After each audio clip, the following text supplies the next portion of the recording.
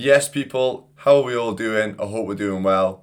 Welcome back to Process, a podcast with myself, Brendan Pearson.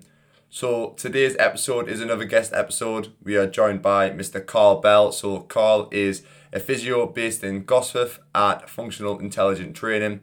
So, he helped me with a few injuries down the line. But Carl actually used to be a goalkeeper for Newcastle United as well. So, he was there from a young age. He got scouted bought from Carlisle when he was 13 years old, went full time, but suffered a lot with different injuries. So we talk about his journey through football, almost losing the enjoyment for football when it started to get really serious, and also when he started to pick up injuries. So we discuss all that and obviously his time at Newcastle United.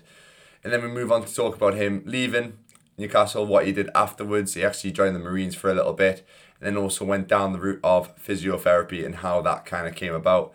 We talk a lot about the mental side of football, especially being a young athlete and kind of the ups and downs, the highs and lows of football, and how it can be really hard to deal with injury and how a lot more needs to be done for young athletes dealing with the mental side of injury, of poor form and everything else, and also coming out of the game and everything that comes along with that. And then we obviously finally touch on a bit about physio and strength and conditioning for young athletes and how important it is to invest in your career at a young age. But it's a great episode, definitely one worth listening to.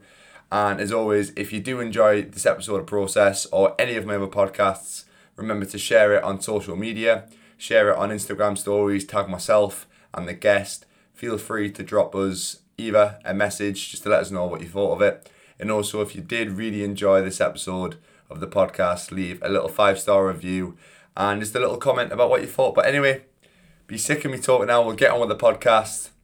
This is Process.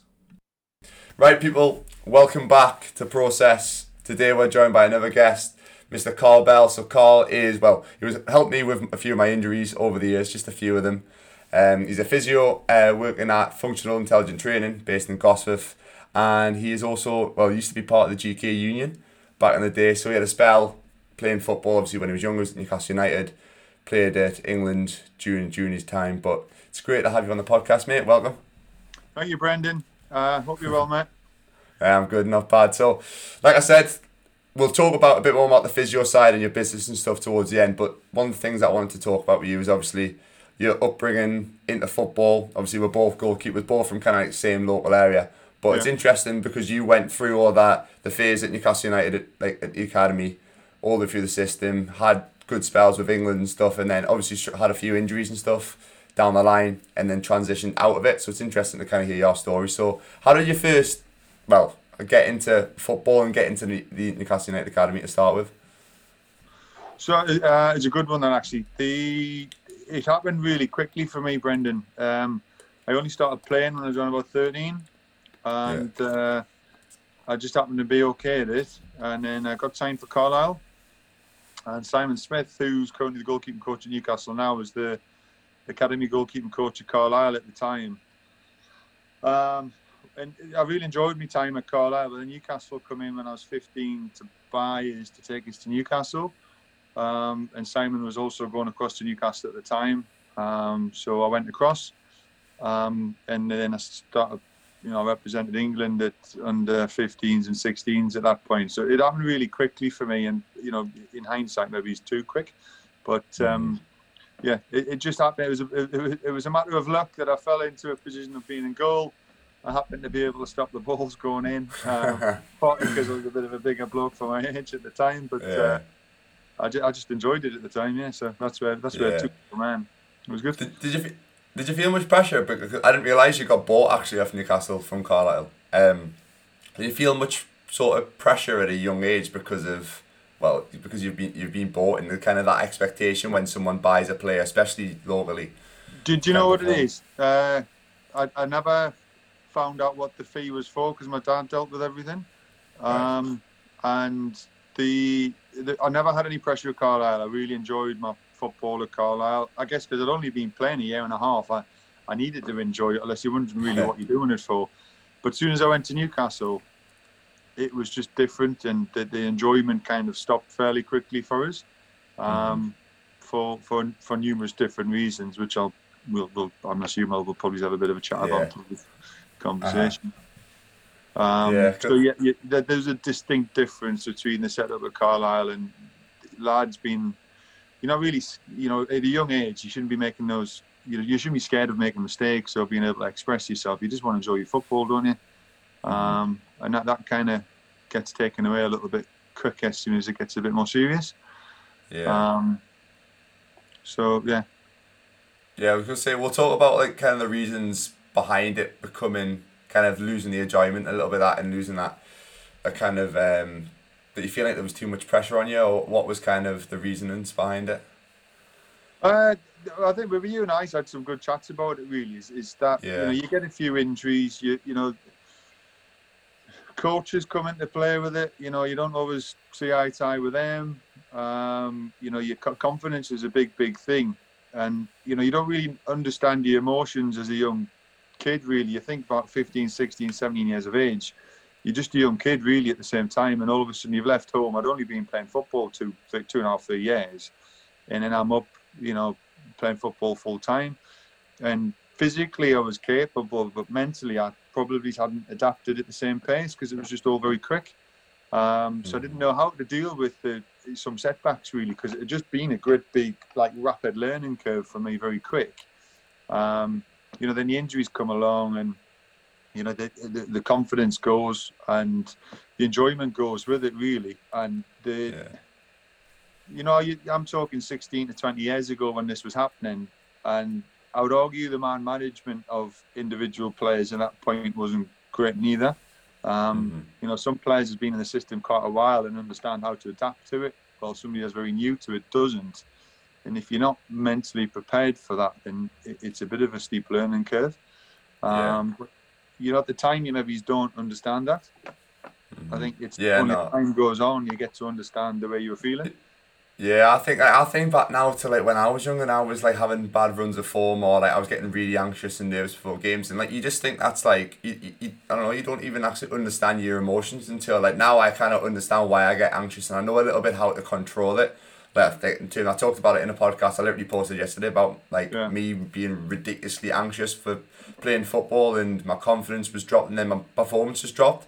And then if you can just change your mindset and think about, I don't know, not putting as much pressure on yourself, then you start enjoying it and you start performing better. But I think there isn't enough kind of like done or to help kind of young lads, especially when they're like yourself, like getting bought from different teams coming in, and there's a lot of pressure on young lads at a young age. Like there isn't a lot of the mental side of it to prepare young lads, because a lot of them do struggle. Like I know lads, you probably know the same, lads in training when there's no pressure on them who are like unbelievable, and then it comes to a game or it comes to like a big moment, and you can see that they're so anxious and they're nervous on the ball, and they just feel like they've got no time on the ball, and they just put it away, sort of thing. So I think there was a lot that can probably be done even in like the modern day, never mind back in your day, because I think it was probably a lot more old school when you were probably growing up into football. The kind of Do like you know you what it need to is, man Brendan? up. It's interesting though, because when I finished playing, I joined the Royal Marines as a reservist fairly quickly after, and I found it quite amusing that I learned more and they got more out of me as an individual, because they know how to manage people individually rather than as a collective. The man management styles utilised within the Marines back then was significantly better than what I was getting at the football club. And to me, that was a bit of a backwards. I just didn't understand how that was the case. But that was a while back, and I'm pretty sure times will have changed. But you talk about the mental side of the game.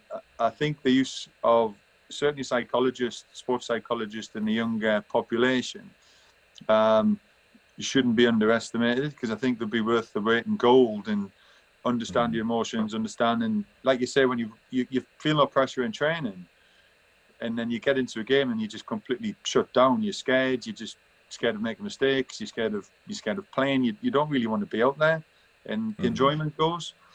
And to be able to process that and understand why you feel like that, for me certainly would have been beneficial for me. And you felt a bit like that at times, and I'm sure there's going to be other younger generations of goalkeepers, players out there feeling exactly the same. No, 100%. I remember like going on to. I used to have a thing about playing like box nets. You know the box nets. Yeah. Because when we played games, we played in them. I don't know, I had like a weird anxiety thing where I didn't feel comfortable in it. Like little things like that. Yeah. Like, there's probably other lads who are the same. Just stepping onto that pitch when it's, when it's an actual game, you just feel like you're in a different headspace. Sometimes it doesn't feel like you're very present. You're thinking about everything else. You're thinking about, oh, this guy's watching me. Like, I need to do this. When the ball's on you, it's like everything kind of zooms in on you. Whereas when you're in training, you're not thinking about it. It's like you just do your thing, don't you? You just do it naturally. And like you said, like kind of sports psychologist getting that instilled into young lads at an early age and letting them know, look, like you're fine when you're 11, 12 and you're enjoying football and you play. It's like you're playing with your mates. It's like you kick around in the park sort of thing. But as you get a little bit older, especially creeping towards that 16, 17, where it starts to get really, really serious, and like, there's a lot more pressure on yourself because it's now your career. It's not just like a bit of fun that you do after school in a sense, but it's really serious. It can definitely get to you, but I think kind of setting lads up for that down the line can massively help you. So what age do you feel like, literally think it was when you went to Newcastle where it started to kind Yeah. of I just stopped change enjoying it. massively? You know, Brendan, I mean, I feel sorry for my dad to an extent because he travelled the width and the length and the breadth of the country with us. But I just got to the stage where I just didn't want to play football anymore. And, you know, that for me, so, you know, yeah, I had a few injuries and everything along the way. But when I got told, you know, that was it, I couldn't play no more for my wrist element, I wasn't too fussed at the time because I just lost all interest in it. The fun had been taken away. So, you know, yeah, it's a daunting thought thinking, well, what am I going to do next? Because, you know, all of a sudden you're sitting there going, well, you've done for the last few years to play football. And it sounds daft because many kids would give the right arm to be in that position. But that was the reality of it, mate. And that is where I was, you know, that was the way I was feeling. It was the way I was, you know, it was kind of a blessing, if I'm being honest, just from a psychological point of, you know, not being scared to play anymore. I got to the point where I didn't even want to train because, you know, confidence gets that low.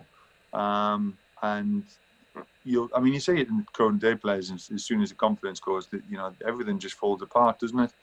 But I think from a young lad's point, you know, you're talking of that 14 to 15, like thinking, am I going to get signed full time? And then you certainly go full time 16, 17, 18, 19, whatever it may be. It's a massive, you know, from a maturity point, players are mature mentally and physically, and they're learning a lot about themselves at that age. And I think, you know, yes, you've got to have an element of physical and mental robustness to be at the top. I get that. But I think when it's often overlooked at being able to help them to get there, like, and nurture them to get there, you know, because that was missing. You know, there's many players I played with as a young lad there was a lot better players, and like you say, in training, some of them you're just like, these lads are amazing. But they got the 19-year-old and they were in the same boat where they just weren't playing. Their confidence had gone, and I think there's a lot to be said for it from a psychological point. But yeah, at the same time, you've got to have that physical robustness and mental robustness. But during that period where, you know, you're a young teenager, you're mature, and like I say, mentally, you don't understand your emotions that well.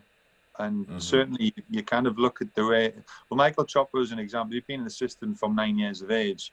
You know, he knew that system fairly well. I didn't even stop playing until I was 13, you know. And it was just like boosh, and then all of a sudden I'm sitting there thinking, I've got Alan Shearer shooting at us, I've got Robert, I'm training with Shea, and it was just like, you know, these lot of people I see on TV, and all of a sudden you're among it, and you sometimes don't deal with it. Is the reality.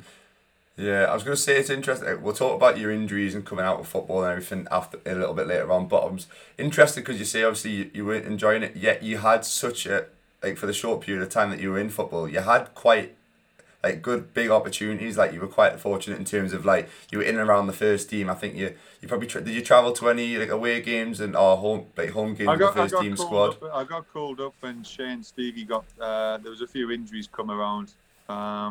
But as it ended up, Shea ended up passing fitness tests and ended up travelling. So I got left behind on those ones. Bobby Robson called us up a few games. Aston Villa was one of them. I think Fulham was another one. But yeah. Yeah, and then you also obviously had the England call-ups and stuff like that. Were you still in that sort of mindset where you weren't really enjoying football as much, even with those big kind of opportunities? Was that mindset still there, or was it kind of, they were like little highs, but as soon as you came back, was they kind of back to like the same ground zero sort of thing? It's an interesting question, that, because Yeah. like you say, the highs are very high when you're like, we played against Argentina at Wembley, so there was me and Michael Chopra from Newcastle in the England team, and Michael scored the winning goal in there. But there was about 40,000 people at Wembley, and you come back and you're like, that was amazing. It was a buzz, but at that stage I was still very young. I hadn't had many injuries. I was, the confidence hadn't gone at that point. But like you say, as soon as you get a few injuries, you're out of kind of favour with the coaches. And it was almost like, if you're injured, they don't want to know you, and if you're playing, then okay, they'll consider you. But then it's like you've got to really prove yourself, and actually, they're looking at everything from a physical aspect. Certainly from an injury point, yes. But there's a part where I had a hernia when I was younger, 17, playing at Sunderland. I hit the ball, developed the hernia, so I was out for nearly 11 months with that. So there's a big psychological factor in terms of returning to play. And I guess even as a physio now, I always look at the psychological implementation of rehab, because it's not just physically are they capable, but mentally we are in that frame of mind to return to performance. So Yeah, I think that is a big thing. We'll talk a bit about your injuries now then. So when was your first kind of serious injury that kind of first event? We've probably got some good stories to tell in terms of injuries, both are similar. But in terms of like your first injury that you felt was one of the ones that kind of knocked your confidence and you found it hard to come back from. My first one would have been, I was, like I said, playing against Sunderland, and I was just taking a goal kick, and the headwind was horrendous. So it was one of those, if when you try and just nail it low. Yeah. And anyway, the pain in my groin was just like, Jesus, this is pretty bad. So anyway, I played on. I got to the point where I just couldn't. I was struggling to even walk, and anyway, I had a groin disruption. So I ended up going in for surgery.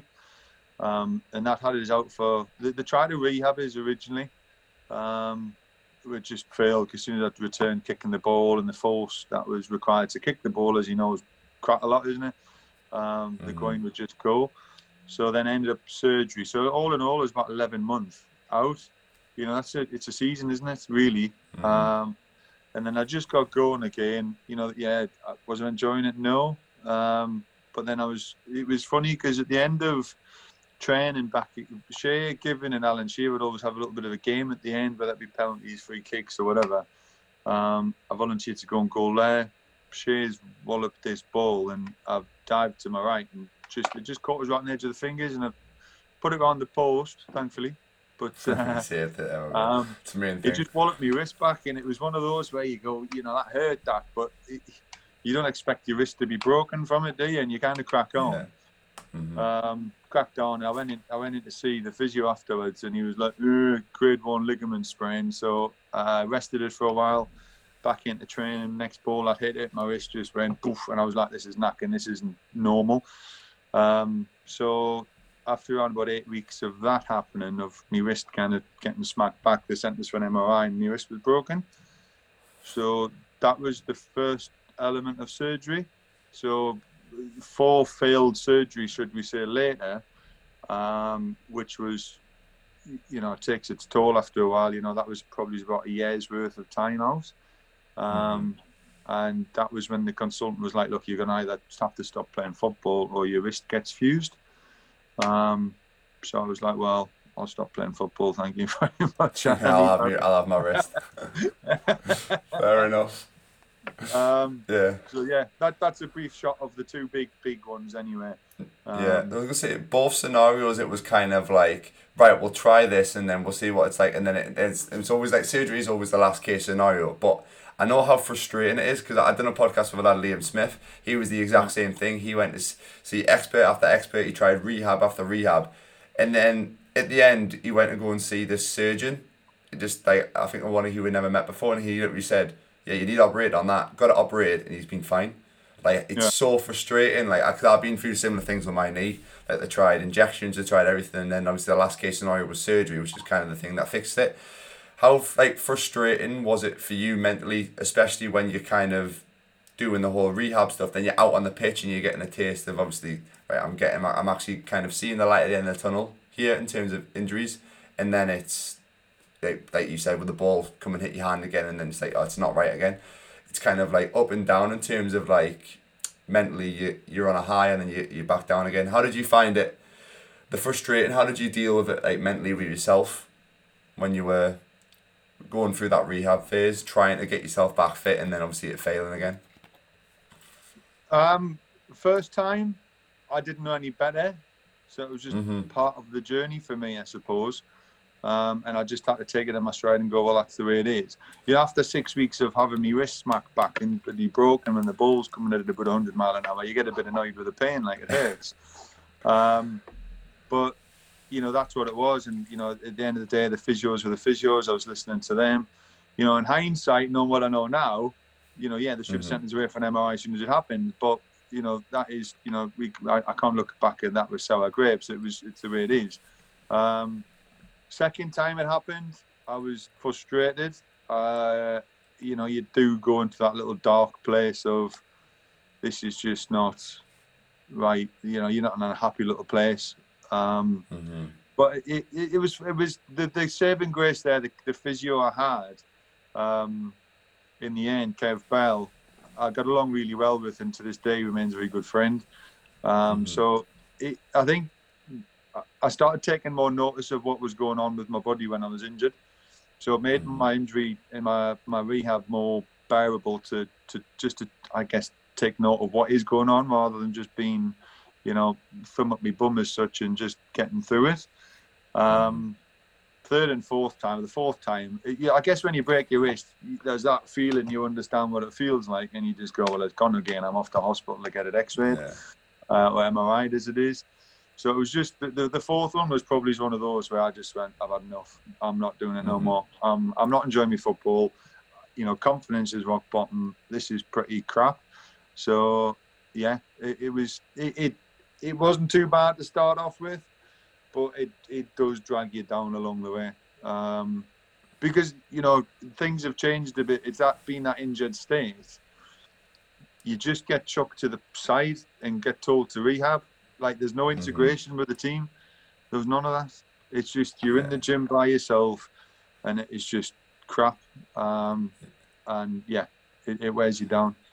Yeah, I thought about it with Smithy in the podcast, like, saying it felt like my full-time job was to be injured. Did it ever feel like that? I'm guessing you were still you were literally just, my full-time job was come in, go and see the physio at 9 o'clock. He would say, come back at 10 o'clock after you have your breakfast and whatever. Come back at 10 o'clock, sit on the bed, do your rehab stuff, go on the bike for a bit. It was like, I didn't even have to go in and ask the physio. Like, it got to the point I was that injured for that long that the physio said, I'll just turn up at 10:30 and just do your stuff. I would literally just turn up and rock. I totally forgot what it was like to be like a professional footballer, like go out and train every day. Just my mindset completely flipped. Like, that was my job. Was it kind of similar sort of thing? Yeah, it is. You spend so long there, and I mean, I find it.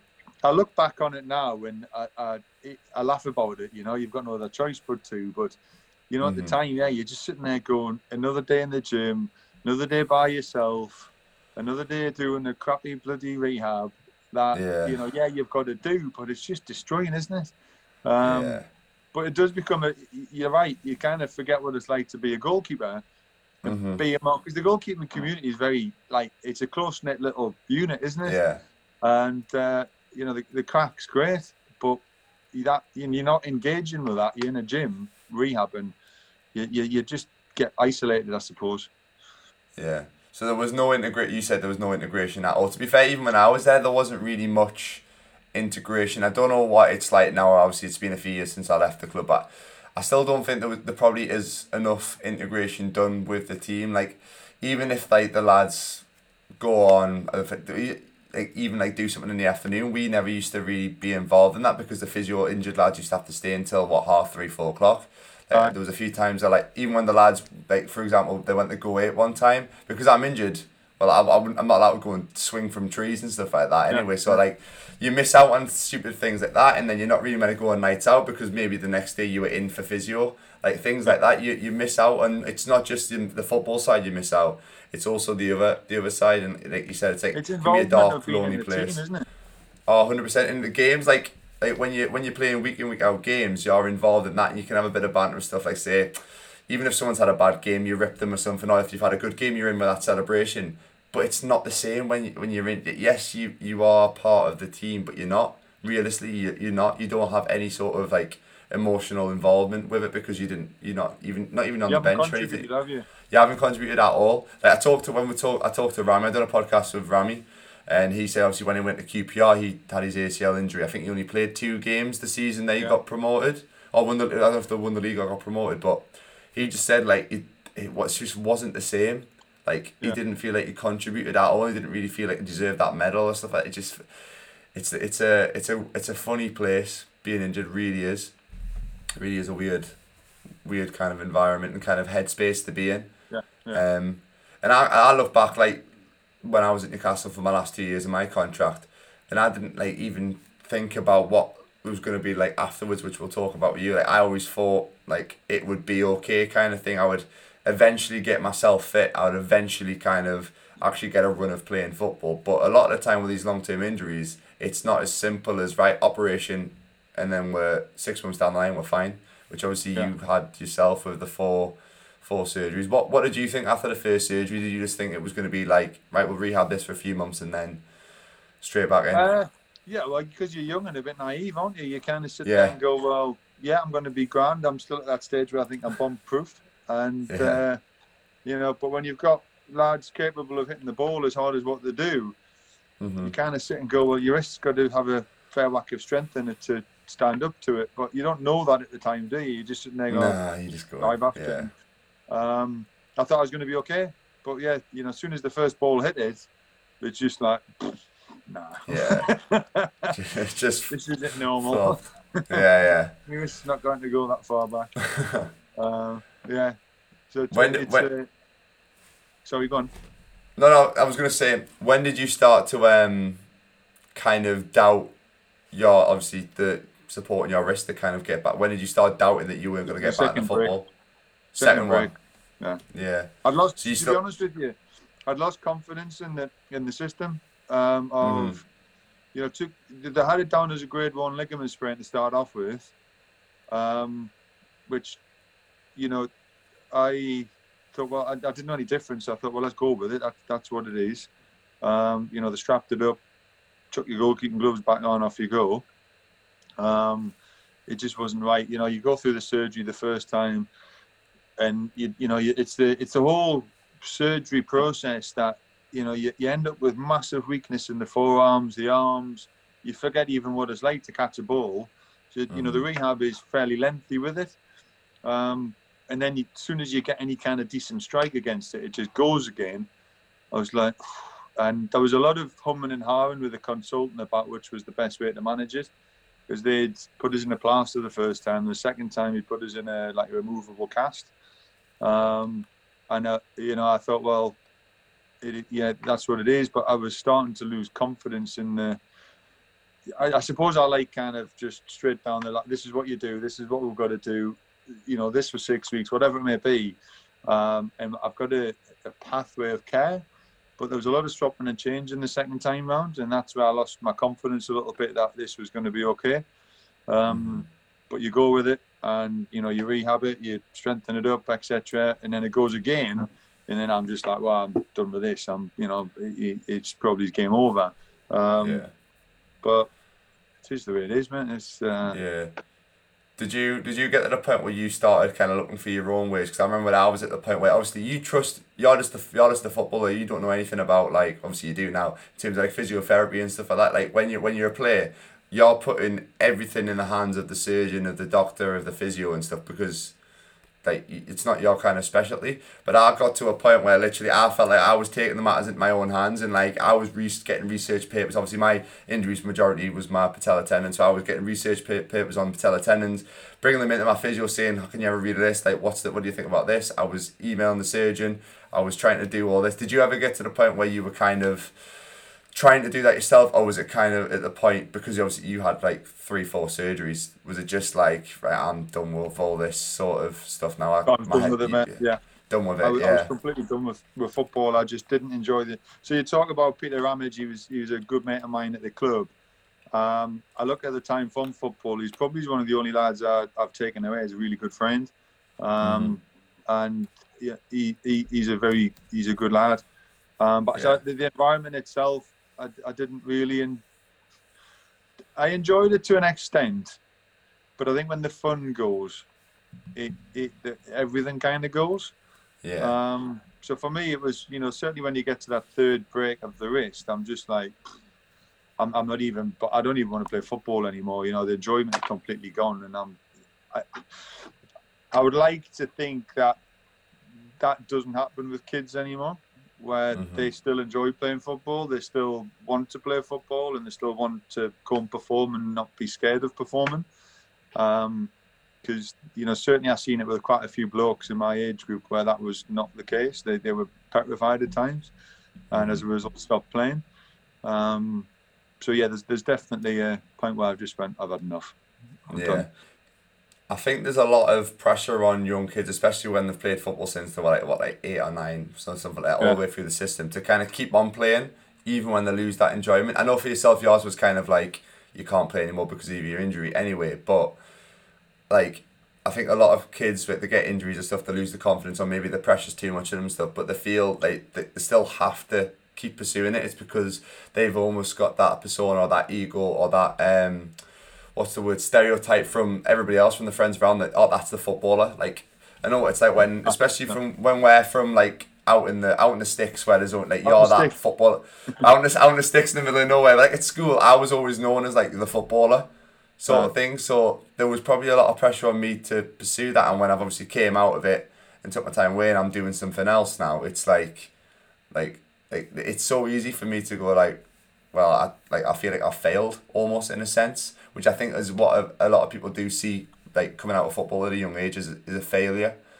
which I think needs to be changed. If you're not enjoying, like, it's any job, in a sense, I would say if you don't, obviously there's going to be times where you don't enjoy it, because no one likes getting up early and working long days and stuff, but if there's ever a point where you truly actually hate it and this is happening for a long period of time, maybe it's not the right thing for you, like the right job for you.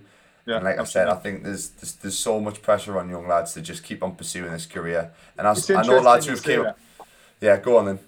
Well, no, it's just because when I was at school, I was playing like Northumberland rugby, but I was also playing England football, and I much prefer rugby. I loved rugby, but I was just better at football. Yeah. So when I say I was better at football, I was playing to a higher standard, and obviously at the time, the football career was more lucrative, certainly, but rugby was really just developing at the stage. And again, in hindsight, you're talking about the enjoyment of your job, and if you're not enjoying it, then is it the right thing for you? If I had my time again, I would have, and you can take away some of the football things and say it's offered great experience, but if we're looking at the enjoyment of the sport, I would have been down the rugby route again. Yeah, definitely. 100%. Yeah, I would always say to people, never mind the money. Like, I'd rather take half the money and do a job that I enjoy than have do a job that I hate and get paid double the amount. It's like it's just the enjoyment of life is so much more important than money at the end of the day, or having like an ego. Like, I can probably guarantee there's a few footballers out there. In fact, there's ones who have came out. I'm trying to think. There was a one who was on. He used to play for Arsenal, I think. I can't remember what his name was. Or it might be in Tottenham. I think he was a fullback for Tottenham. He came out and said that he hates football. It's just a job. That's all he sees it. Oh, it might. I don't. It might. He came out. There was another one because there was an interview. I think he might have been like from Senegal or something. I can't remember. Anyway, but there's probably I can guarantee there's a few footballers out there who don't enjoy football. Yeah. Like well, to be fair, I reckon majority of footballers don't enjoy football the same way they did when they were kids. It's completely different. But there's probably a lot of footballers who don't actually enjoy the game and that would probably be best suited doing something else. But because they've put the whole life into it and they've got the pressure from the family and everything like that, and maybe the friends around them and the social media as well, because they've been in the game that long, it would almost be seen as a failure for them to come out of the game at this point and start again. They don't know anything else neither, though. That's the trouble. 100%. It's one of those where it's the better the devil you know. You know, it's. But yeah, I would agree. I think, like you say, you go into the full-time element of it, and you know, I never made it to the heights of what could have been, but even in the early stages, you're sitting there going, the fun can soon be taken away, and I just, like I said before, I would hate to think that kids are finding themselves in that position again. I think it's one of those, Brendan, where you get a bit older and you start to understand yourself a lot better.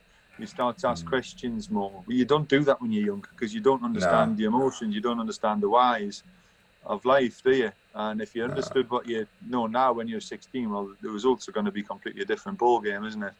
And I think when kids are young as well, I think it's got to be slightly down to either the parents or the coaches or someone else, because you don't know your own emotions like we've talked about. And I think maybe maybe a parent can see that the kid's not looking forward to going to football, maybe they're 15, 16 when it's starting to get serious and they're not happy with things. They might be a great player, they might be great at it, but maybe just to say to them, like, are you actually, like, you still enjoying your football? Like, do you truly enjoy it? And they might say, yeah, it's fine, but like, do you actually really enjoy it? Can you see this being a long-term thing, or do you want to try other things? And I think that's one thing when you do get to that 15, 16, like, football becomes your entire life.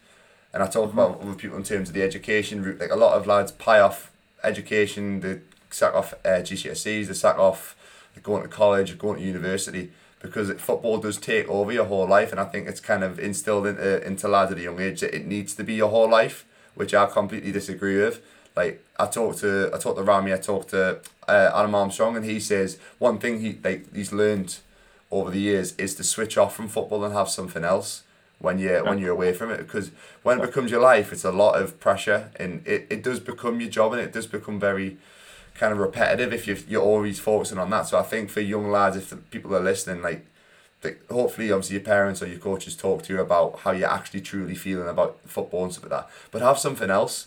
It doesn't have to be a backup plan, just something else that you enjoy doing. Like, if it's even if it's like art, just do release, isn't it? Yeah, just some sort of. So I think it was the podcast with Rami. I kept on talking about painting. I kept on saying painting for some reason. Like, if you like painting, go and do some painting or something like that. But whatever it is, if you've got an enjoyment, like I say to my brother, like, he loves his Xbox and stuff. I was like, well, go and set up like a YouTube channel or something and put some time into that if you enjoy it, and then you could maybe make something of it. Like, football doesn't have to be everything.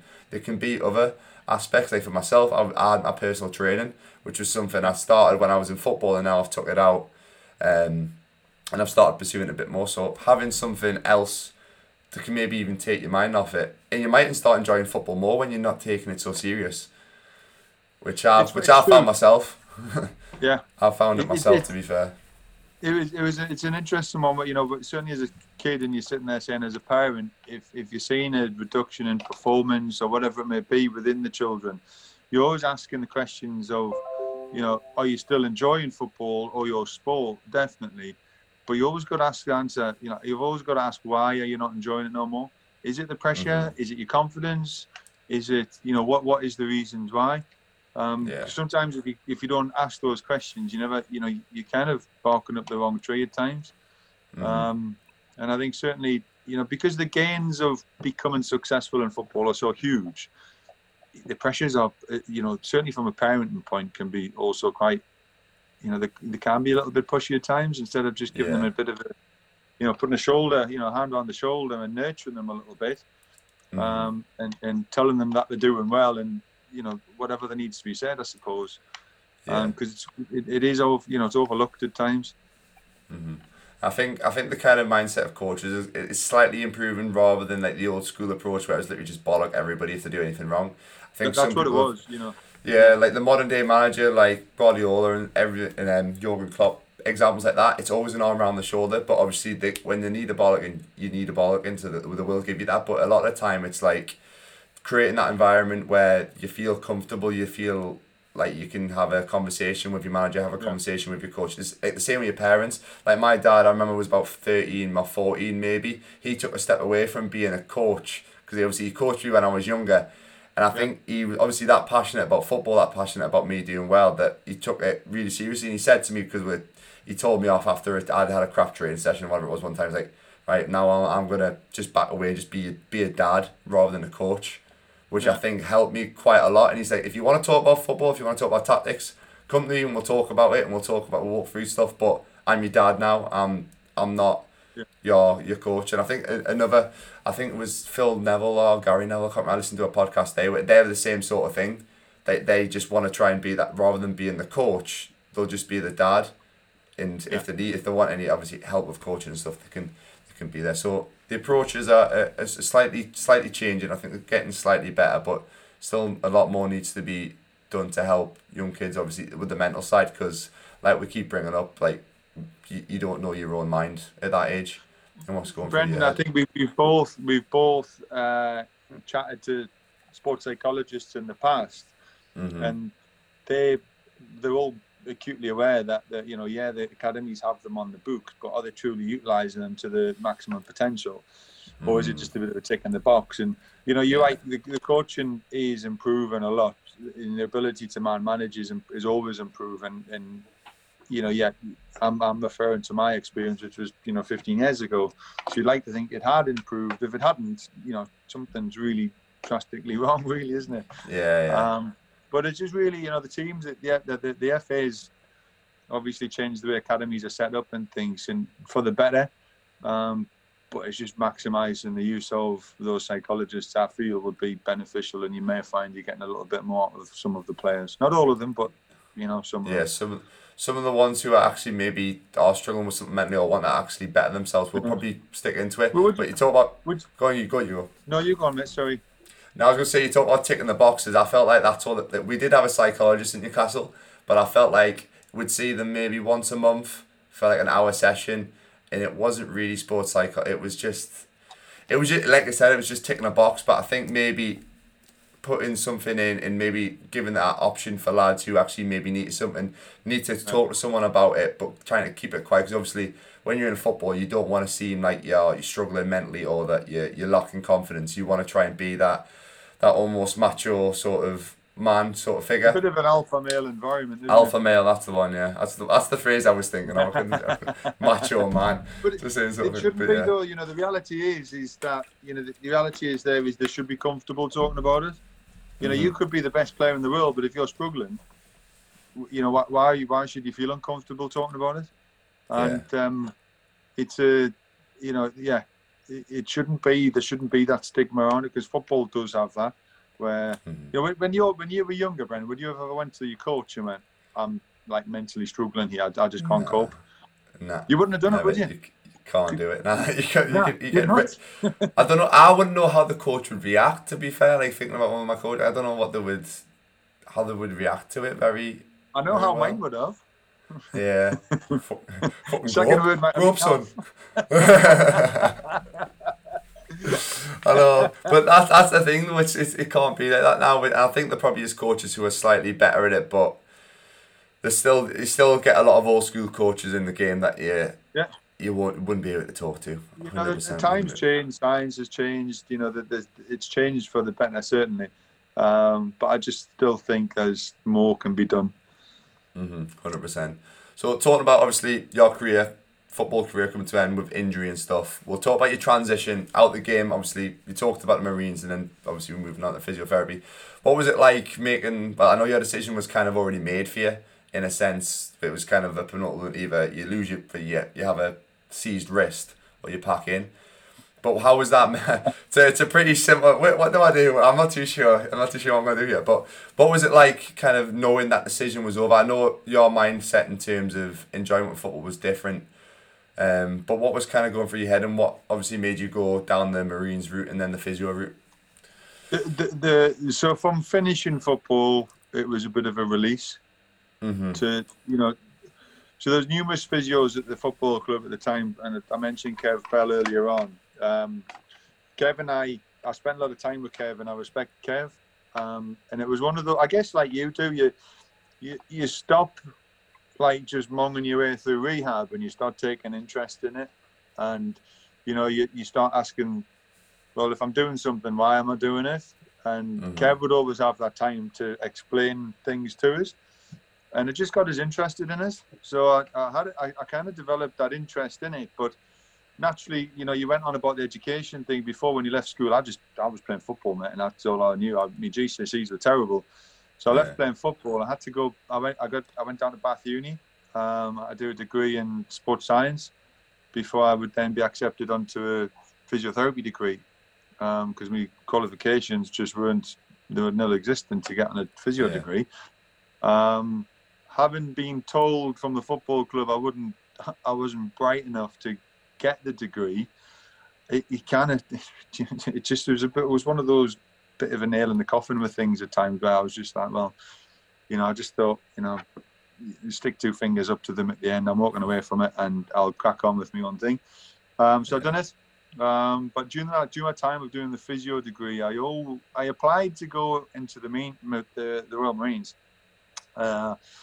as a regular soldier at the time, because I needed a challenge again. I needed to find, I suppose, a purpose.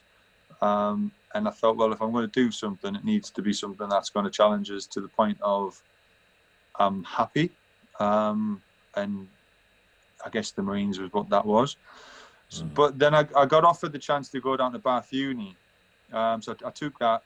I didn't go regular at that time. And then I got offered the place in Northumbria Uni for my degree. And I was sitting there thinking, I still need to do the Marines thing, or else I'm not going to be satisfied. I just had that little itch that needs scratched. So I applied to go in the reserves, which some will say it's easier, some will say it's harder, because you've just got to dedicate time to turning up the train and doing your training in your own time. Then, when your mates are going out on a Saturday or weekend, you're off, freezing in Otterburn somewhere, sitting in a blooming harbour or something. It was a challenge, and I enjoyed it. So that took us down that route for a little while, but ultimately I ended up going into the military as a physio in the end for a while, before obviously coming where I am now. But the initial interest was really lapped up in the time I've spent with Kev. Yeah, you talked about the Marines and stuff, how that you kind of learned a lot more doing the Marines than you had in terms of like mindset and doing everything like that compared to going through football. What sort of things kind of help build that mindset? Well, obviously everyone knows kind of what the Marines training and stuff is like, but what sort of things do you think were the key things that you've learned through that kind of Marines process? Well, I'll give you an example. There was a sergeant major pulled us aside because we had to do a rope climb. One of the rope climbs is 30 feet long, like high, with only gear on, and it is, it's a big old way to climb up. And there was just this mental block I had that I couldn't do it. I couldn't get the technique, and it was just pure strength that I was relying on. And it was always one of those that unless you're mega strong, you're going to struggle if you don't get the technique. And there was that mental block where I just kept failing it, and I kept failing it, and I kept failing it. And the sergeant major, albeit at the time, I just thought he was there to have he was observing, shall we say, rather than having a laugh. He just pulled us aside one day, and he had noticed my frustration, and my mindset had changed with that mental block. And he just took us aside, and I was going on about the man management thing. Rather than the typical old school PTI just screaming at you saying, get your ass up that rope, Sergeant Major pulled us aside and just, give us a little bit of a motivational speech, should we say. And he's like, he'd done it. It lasted about 20 minutes. I'm sitting there going, right, I'm absorbing it all in. And he's like, right, get back on that rope. And I bloody flew up it. And it was just, but that was a common trend and theme through the whole of training, where they would, because yes, you're an individual, but you're also very, very much a team. And they needed to get the best out of the individual to make a good team. And they just really had a good knack with that. Whereas, you go on about the old school coach in football who just shouted at you for making a mistake. There's never that ability to go, why is he making the mistake? What's going on, etc., etc.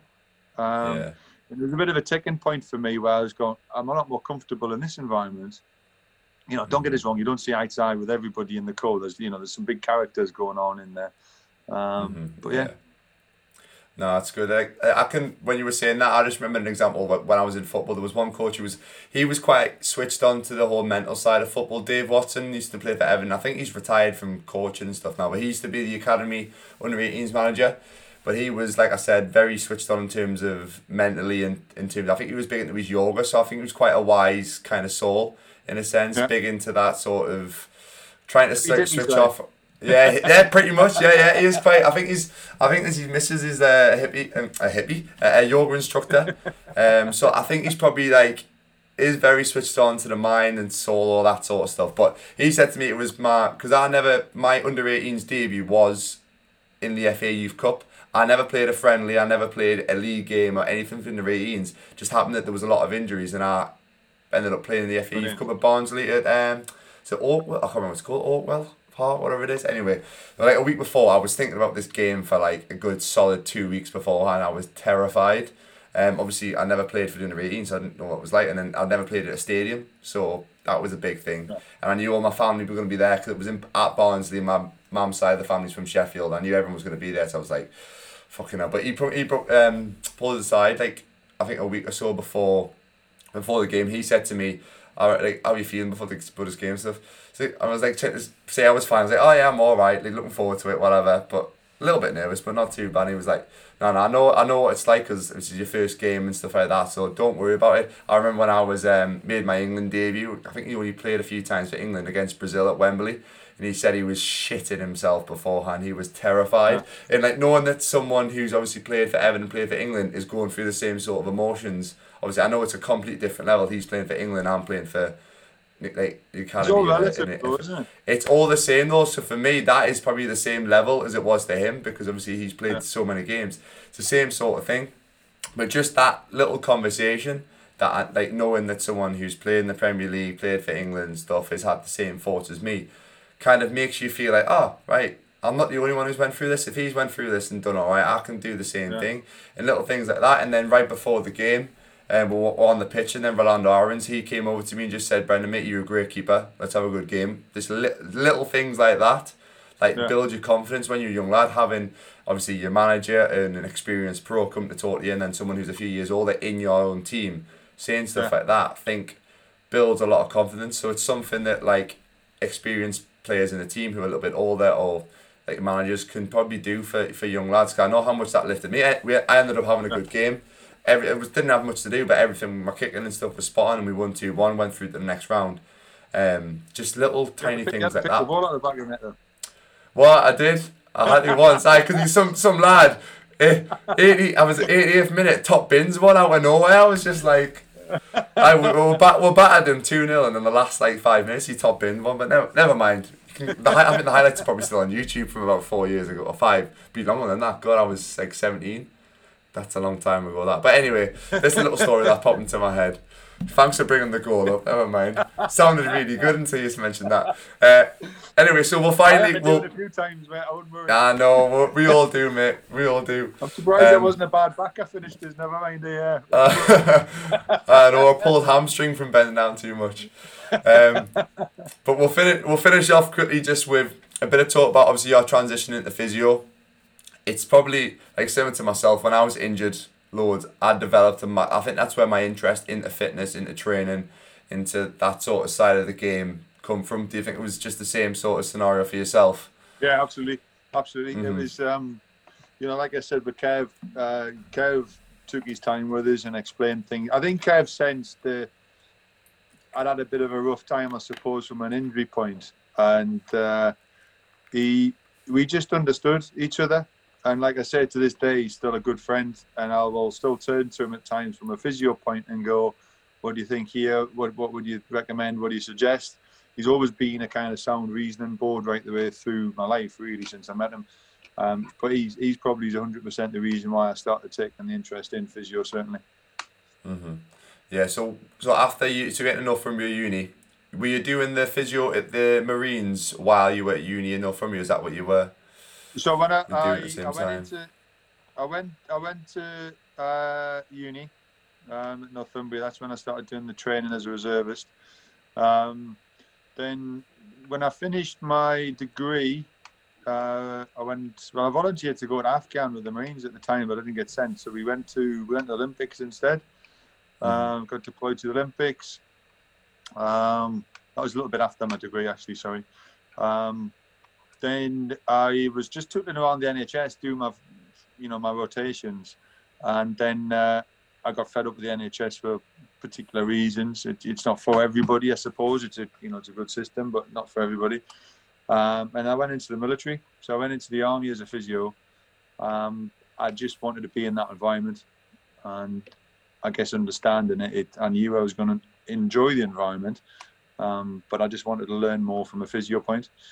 And certainly some of the injuries you see within the military are injuries you're not going to see within normal civvy street. So I finished that, but my wife was pregnant with a second child, so I left and then joined functional intelligence training. Yeah, I was going to say, you set up your own business. Did you think you were always going to go back into some sort of like that sport physio side of stuff? Was it always at the back of your mind that you were going to get into that or not? I stopped thinking where my life was going a long time ago. It just happens, just went through life and just things kept on happening. That's the thing, though, when you put yourself into certain scenarios and you're doing stuff that you enjoy, you end up going down routes that you never really thought about anyway. So well, I'll tell you what, Brendan, I wouldn't have been here because Stu, who's my business partner here, he was in the Marines with us, and I hadn't touched base with him for a while. So Tulare, who you met, and Stu's their husband and wife. I was walking down the street one day, bumped into him. Haven't seen him since back in the Marines days, I suppose. And he says, "What you doing?" I went, "Looking for work, mate." Anyway, follow me. We ended up on Gosford High Street having a drink, and I suppose the rest is history. Yeah. God, that's crazy. That, by the way. I know. That's what I mean. You just got to take opportunities when they come, I suppose. So, it was a good one. That is pretty funny story, to be fair. But obviously, I worked with you a few times when I was still playing full-time football. A few different injuries. You sorted my brother out as well because he had an ACL injury. I was struggling with everything. Knees, quad, ankle, which are pretty good. I know. So you've helped me obviously get back fit there. But we'll talk a little bit about the injury side for young athletes, because you not only work with general population as well, but you're working with a lot of young athletes, especially at the setup that you've got there. What have you found, like, in terms of young athletes? Is there anything that you found as being beneficial for them to do to prevent them? I know you can't really say like how to prevent injuries because things can happen. Tackles, things, traumatic side of things you can't control. Yeah, you can't really control, but certain like little things that you think like young athletes can integrate in terms of their at a younger age, say like start 11, 12 years old, to help them long term. Yeah, absolutely. It's a good point, Brendan, because I think certainly when I was younger, the strength and conditioning component of performance was really looked over from a younger age, because it was a belief that it was bad for them just because of growth plates and everything else. But actually what we know from the science now, there's been a big shift and a big change where the strength and conditioning element, certainly from a junior point, is imperative. And just as the demand of the sport increases, it's important that the physicality of the athlete, whether it be football or golf, whatever it may be, that they're strong enough to endure and contend with it. Unless you will find those niggles creeping in. We have a setup here where I guess we've got the England golf juniors here, so they're coming in from a very young age. We've got a few young dancers in. We've got cyclists. We've got junior football academy footballers from certain clubs training just to get the extra strength and conditioning in that they may not be getting elsewhere. We're not going heavy, but we are. We're basically following the fundamentals of what's required. Oh, you're still there, mate? It's still on, yeah. Don't worry. Just the screen went off. Everyone had a little break from you anyway. Battery left. That means I've been talking far too much. But yeah, it's integrating the strength and conditioning component just to make sure that they're durable enough and robust enough to participate. Because you know what it's like. Certainly in a young age, where they might be playing football on a Tuesday, Saturday, Sunday, then they might be playing cricket another day, and before they know it, the 6 days of the week they're playing the sport, but actually there's no strength and conditioning going in to prepare themselves for that. So that would be the biggest thing that I would be saying is the game changer with them. Being wise with the training rather than just blasting it. Yeah, I was going to say, I think like investing in the strength conditioning kind of side of it at a young age is something that I kind of found that sparked my interest into actually understanding my own body a little bit more. Like I had a PT at probably like 12, 13 when I started struggling with my back, and he helped me a lot with certain aspects, but I think there was a lot of things in terms of more movement and biomechanics and stuff like that, which I kind of wish that I learned a little bit more about when I was younger. And I think especially if you're wanting to pursue a career as an athlete, if you know that that's what you want to do, actually understanding the things that you do in the gym and the injuries that you might pick up, and understanding actually what's going on is something I think would be very, very beneficial for a lot of things. So maybe like some sort of education for young people, or anybody any young athlete who's listening. That's what it is. Learn. It's education, isn't it? 100%. It's not just going into the gym and like lifting weights for the sake of it. And I think there's a lot of footballers who don't like lifting weights or don't like doing certain movements for whatever reason, because even like experienced ones, because they've never done it in the past, like they don't like changing what they're doing, which is fair enough. But I think when you're young and if you understand the reasons behind what you're doing and how it's going to benefit you on the pitch or on the track, whatever it is on the golf course, that can be very valuable. And obviously moving forward, you might be periods where you're not going to have access to a physio, so you go away on like a tour somewhere, or you go away on trial places, you might pick up little niggles and stuff like that. But then if you know how to manage them the best way you can, like the amount of times I've like went somewhere and picked up a little knock on my knee, or my ankle's a little bit sore, or I've slightly strained my back, whatever, if I know what to do, if I know the right stretches to do, if I know the right activation stuff before training to do, to then obviously help me and get me on the pitch, then that's going to help you massively as well. Absolutely. So it's definitely worth. I think there's that shift, Brendan, isn't there, where you've got to make that athlete reliable on themselves rather than reliable on the physio as well. Mm-hmm. Like you can't just have them being reliable or relying on a physio or S&C coach all the time to fix them. Just plug my charger in, mate, because my phone. Don't worry, mate. We'll wrap it up soon. Don't worry. You'll be sick of talking to us right now. No, it comes back to understanding why again, doesn't it? You're always asking yourself why you're doing something, whether it be physical or mental, or why you're feeling the way you are, etc. If you don't ask the questions why, then you're not really learning, I suppose, as to what how to develop. Yeah, exactly. I think, like I said, if it's going to be your career, it's 100% something that's worth investing. Yeah. So if anybody's in the Newcastle area, call up. But 100% definitely to leave you the setup that they've got down at near the Regent. Well, it is in the Regent Centre. To be fair, Functional Intelligent Training. I'll link everything in the show notes so they can your Instagram, websites, and everything like that. But it's something massively worth investing in. The setup you've got is very professional, and everybody there knows what they're doing. And it's quite a nice gym, to be fair. I quite like training there. It was probably about a good year or two ago, I think, the last time I was there. I quite like it. When it was a bit quiet, I used to come in at 8 o'clock. I used to obviously do my 2 sessions a week. That was like guided. Then I used to come in at 8 o'clock and do me little bits and bobs on my own. It's quite a very nice setup. But we'll wrap up with the final 3 questions. Did you get a chance to look at them? The little Q&A bit at the end. I looked at them quickly, mate. I was like, who would you like to have dinner with? Yeah, don't spoil it for everyone, just because the people might have been listening for the first time. Don't spoil it, but that's the first question. 3 people that you would like to invite round for dinner or go out for a coffee with, past or present, anybody? 3 people would be Nelson Mandela, Barack Obama, and Peter Schmeichel. I like that. Schmeichel still, was he your idol when you were younger? I don't care. There's the German goalkeeper. Was it Emmanuel Neuer? He's good, but I still think Schmeichel is the pinnacle of. He is the greatest goalkeeper as far as I'm concerned. He's like the original modern day goalkeeper, I'd say. We're just like the old starfish and everything like that. Baggy t-shirt. I used to like the baggy top. I think Neuer's kind of like almost. It is like kind of the modern day transition into him, but like you said, Schmeichel's the original. He was just. I don't think. I think because he was brave as well. Like I don't think some I guess footballers in general roll around on the floor over some drives me absolutely bonkers.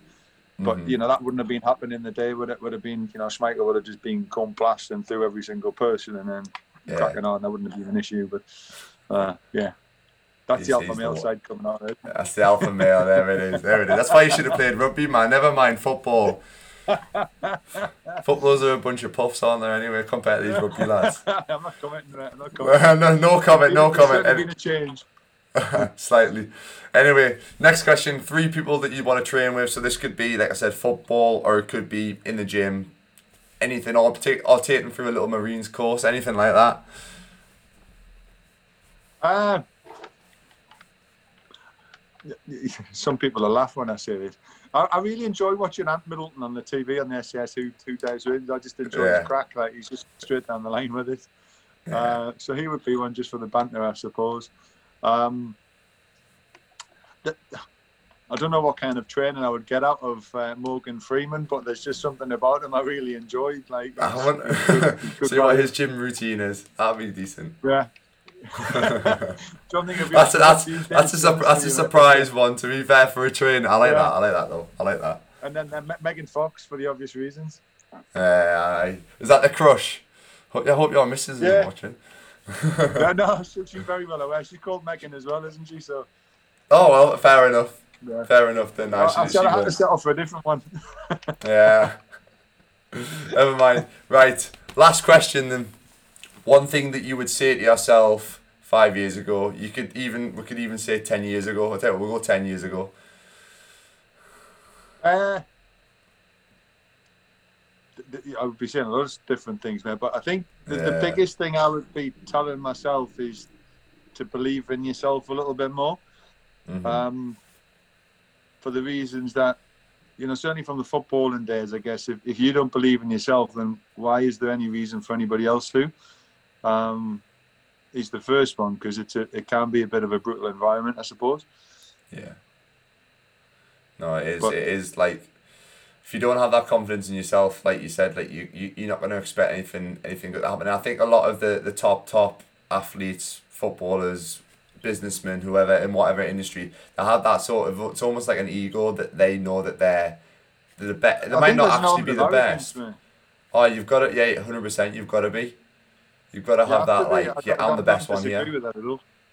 I don't disagree with that at all. But it's I think it's one of those things where you either got it or you don't, isn't it? And it's one of those where it's just a big learning curve. Yeah, no, just the more that you can kind of learn about mindset in terms of your psychology when you're younger as well, the better. I think it's took me until I was probably 23, and probably even maybe last year I started getting into it a little bit more, actually understanding a little bit more about my mindset, and it has helped me massively, with other aspects of my life, not just performance on the field and stuff like that. So definitely I'd agree about 100%. It took me a while to acknowledge it, mate. And I think it's not just the understanding yourself as a person, but then I've known quite a few of my friends I'm saying friends, lads I played football with when I was at the club. I don't speak to them so much these days, but they've had their own personal struggles coming to terms with just the fact that they're not playing football anymore. And you've got to be prepared for the highs and just as prepared for the lows, because no matter how well you do, at some point it's going to come to an end. Whether it's very early on in your career or at the end of a very successful career, it's going to come to an end, and it's just being in a stable enough position to deal with that. Yeah. I know, the football is one of the most, in fact, sport in general is one of the most mentally challenging things ever. I don't think a lot of people realise it. And we talked about the highs and lows. It's always about, don't let the highs get too high, because if you do, then them lows are going to absolutely kill you. The lows get even worse. So just trying to keep a level head the whole time. Level playing field, and just keep your head down and just focus on yourself, and don't worry about what don't worry about what other people are doing as well. Don't compare yourself to others, because that's another thing. That's an important one, that. Yeah, because obviously we've both been at Newcastle, and there's probably lads that we've played with who have went on to achieve amazing things. For example, for me, Sean Longstaff, a few lads, Dan Ballasta playing in the Premier League, and I'm obviously. I can't compare myself to that, because we've been on different paths, different journeys and stuff. But it is easy to compare yourself to to people a similar age and what they've been through as well. So spot on, mate. I will leave everything, your show notes, everything in the bio. It's been an absolute pleasure having you on, mate. Okay, buddy. Thank you very much. Take it easy, Brendan. Cheers, mate. So thank you very much if you listen to this full episode. Apologies for the bit of static, whatever noise was in the background. I think my computer, my laptop's fan was going off it doing that podcast, but hopefully it was still okay quality and you enjoyed it. So as always, like I said at the start of the podcast, if you did enjoy this episode, remember to share it on your Instagram story, tag myself and Carl in the story, or even message us. Let us know what you thought about it. If there's any questions you want to ask us, or if you want to get in touch with Carl, get in touch with him. As always, like I said, I'll leave all his information, his website, his Instagram, all his social media in the show notes or in the description below. So thank you very much for listening. This has been Process.